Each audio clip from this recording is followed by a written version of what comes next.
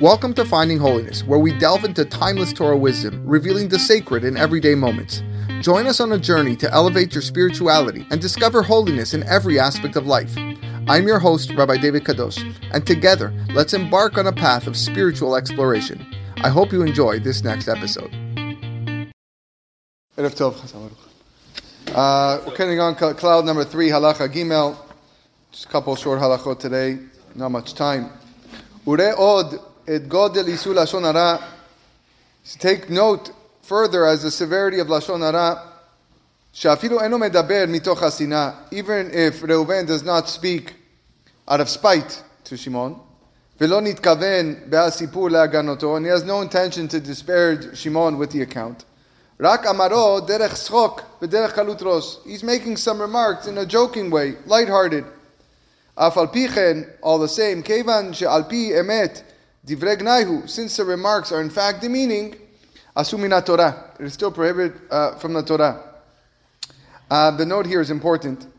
One may have thought that the subject of Lashon Hara forgives the speaker when the Lashon Hara was said in jest and not in spite, and the Chafetz Chaim is stressing that that's not the case. Alternatively, disparaging another Jew is forbidden even when the negative remarks will not harm the subject of the Lashon Hara in any way. Such comments are prohibited, nevertheless, on account of the corruption of the speaker's character. One may have thought that in such cases, if the speaker spoke in jest and not out of spite, disparaging comments should not be Lashon Hara, in as much as they're not harmful and not generated by hatred. The Chafetz Chaim teaches that this is untrue.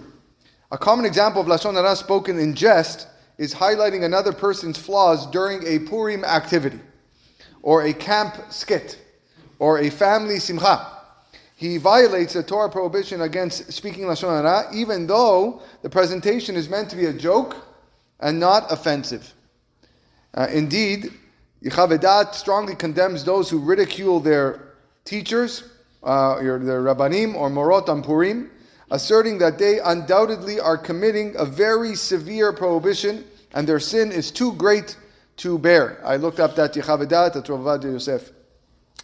Although the Ramah rules that one who damages another person on Purim is not liable, he refers only to one who inflicts harm unintentionally. Degrading another person intentionally is certainly forbidden, and one who does so, even on Purim, is held accountable.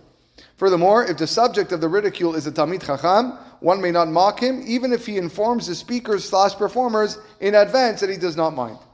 For although a Talmid Chacham is authorized to forgo his honor, he cannot forgo his disgrace. As written in Yechavedat. Scenario C, at their 15th high school reunion, a group of women reminisce about their strict 9th grade gym teacher, calling her a drill sergeant and mimicking her mannerisms. Although their goal is only to share a laugh, the words are derisive and therefore Lashon Hara. Okay. One more halacha. Isur sipur Lashon Hara hu. The person's dead? Still, yeah.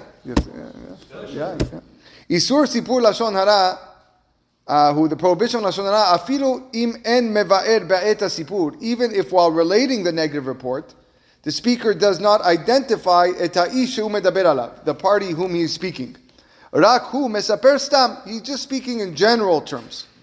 You hear that a lot. Umitoch inyan sipur nishma le'ashomea al eze ish kivena mesaper hazeh. But by the way he's saying the story or the context, what's going on, the person listening is able to figure out who he's talking about. Bichlal Lashon Hara, this is considered Lashon Hara. V'yoter mizeh, more than that, she'afilu im bedivrei sipuro lo haya shum inyan gnai klal, even if the speaker's remarks didn't contain any disparaging information, rak hayedeh devarav nisbav ra'a ognuta havero, but his remarks incidentally caused Shimon some type of damage, which is what the speaker had cunningly planned. This is included in Lashon Hara. So the scenario here at the bottom, the secretary for a flooring company is confronted one day by an irate client whose shipment arrived damaged. That evening, the secretary tells her husband about the earful of abuse to which she was subjected, referring to the client without naming him.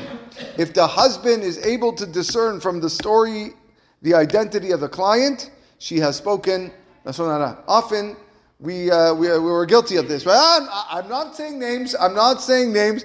And sometimes we even force the Lashon Hara. I go, but you can figure out who I'm talking about, right?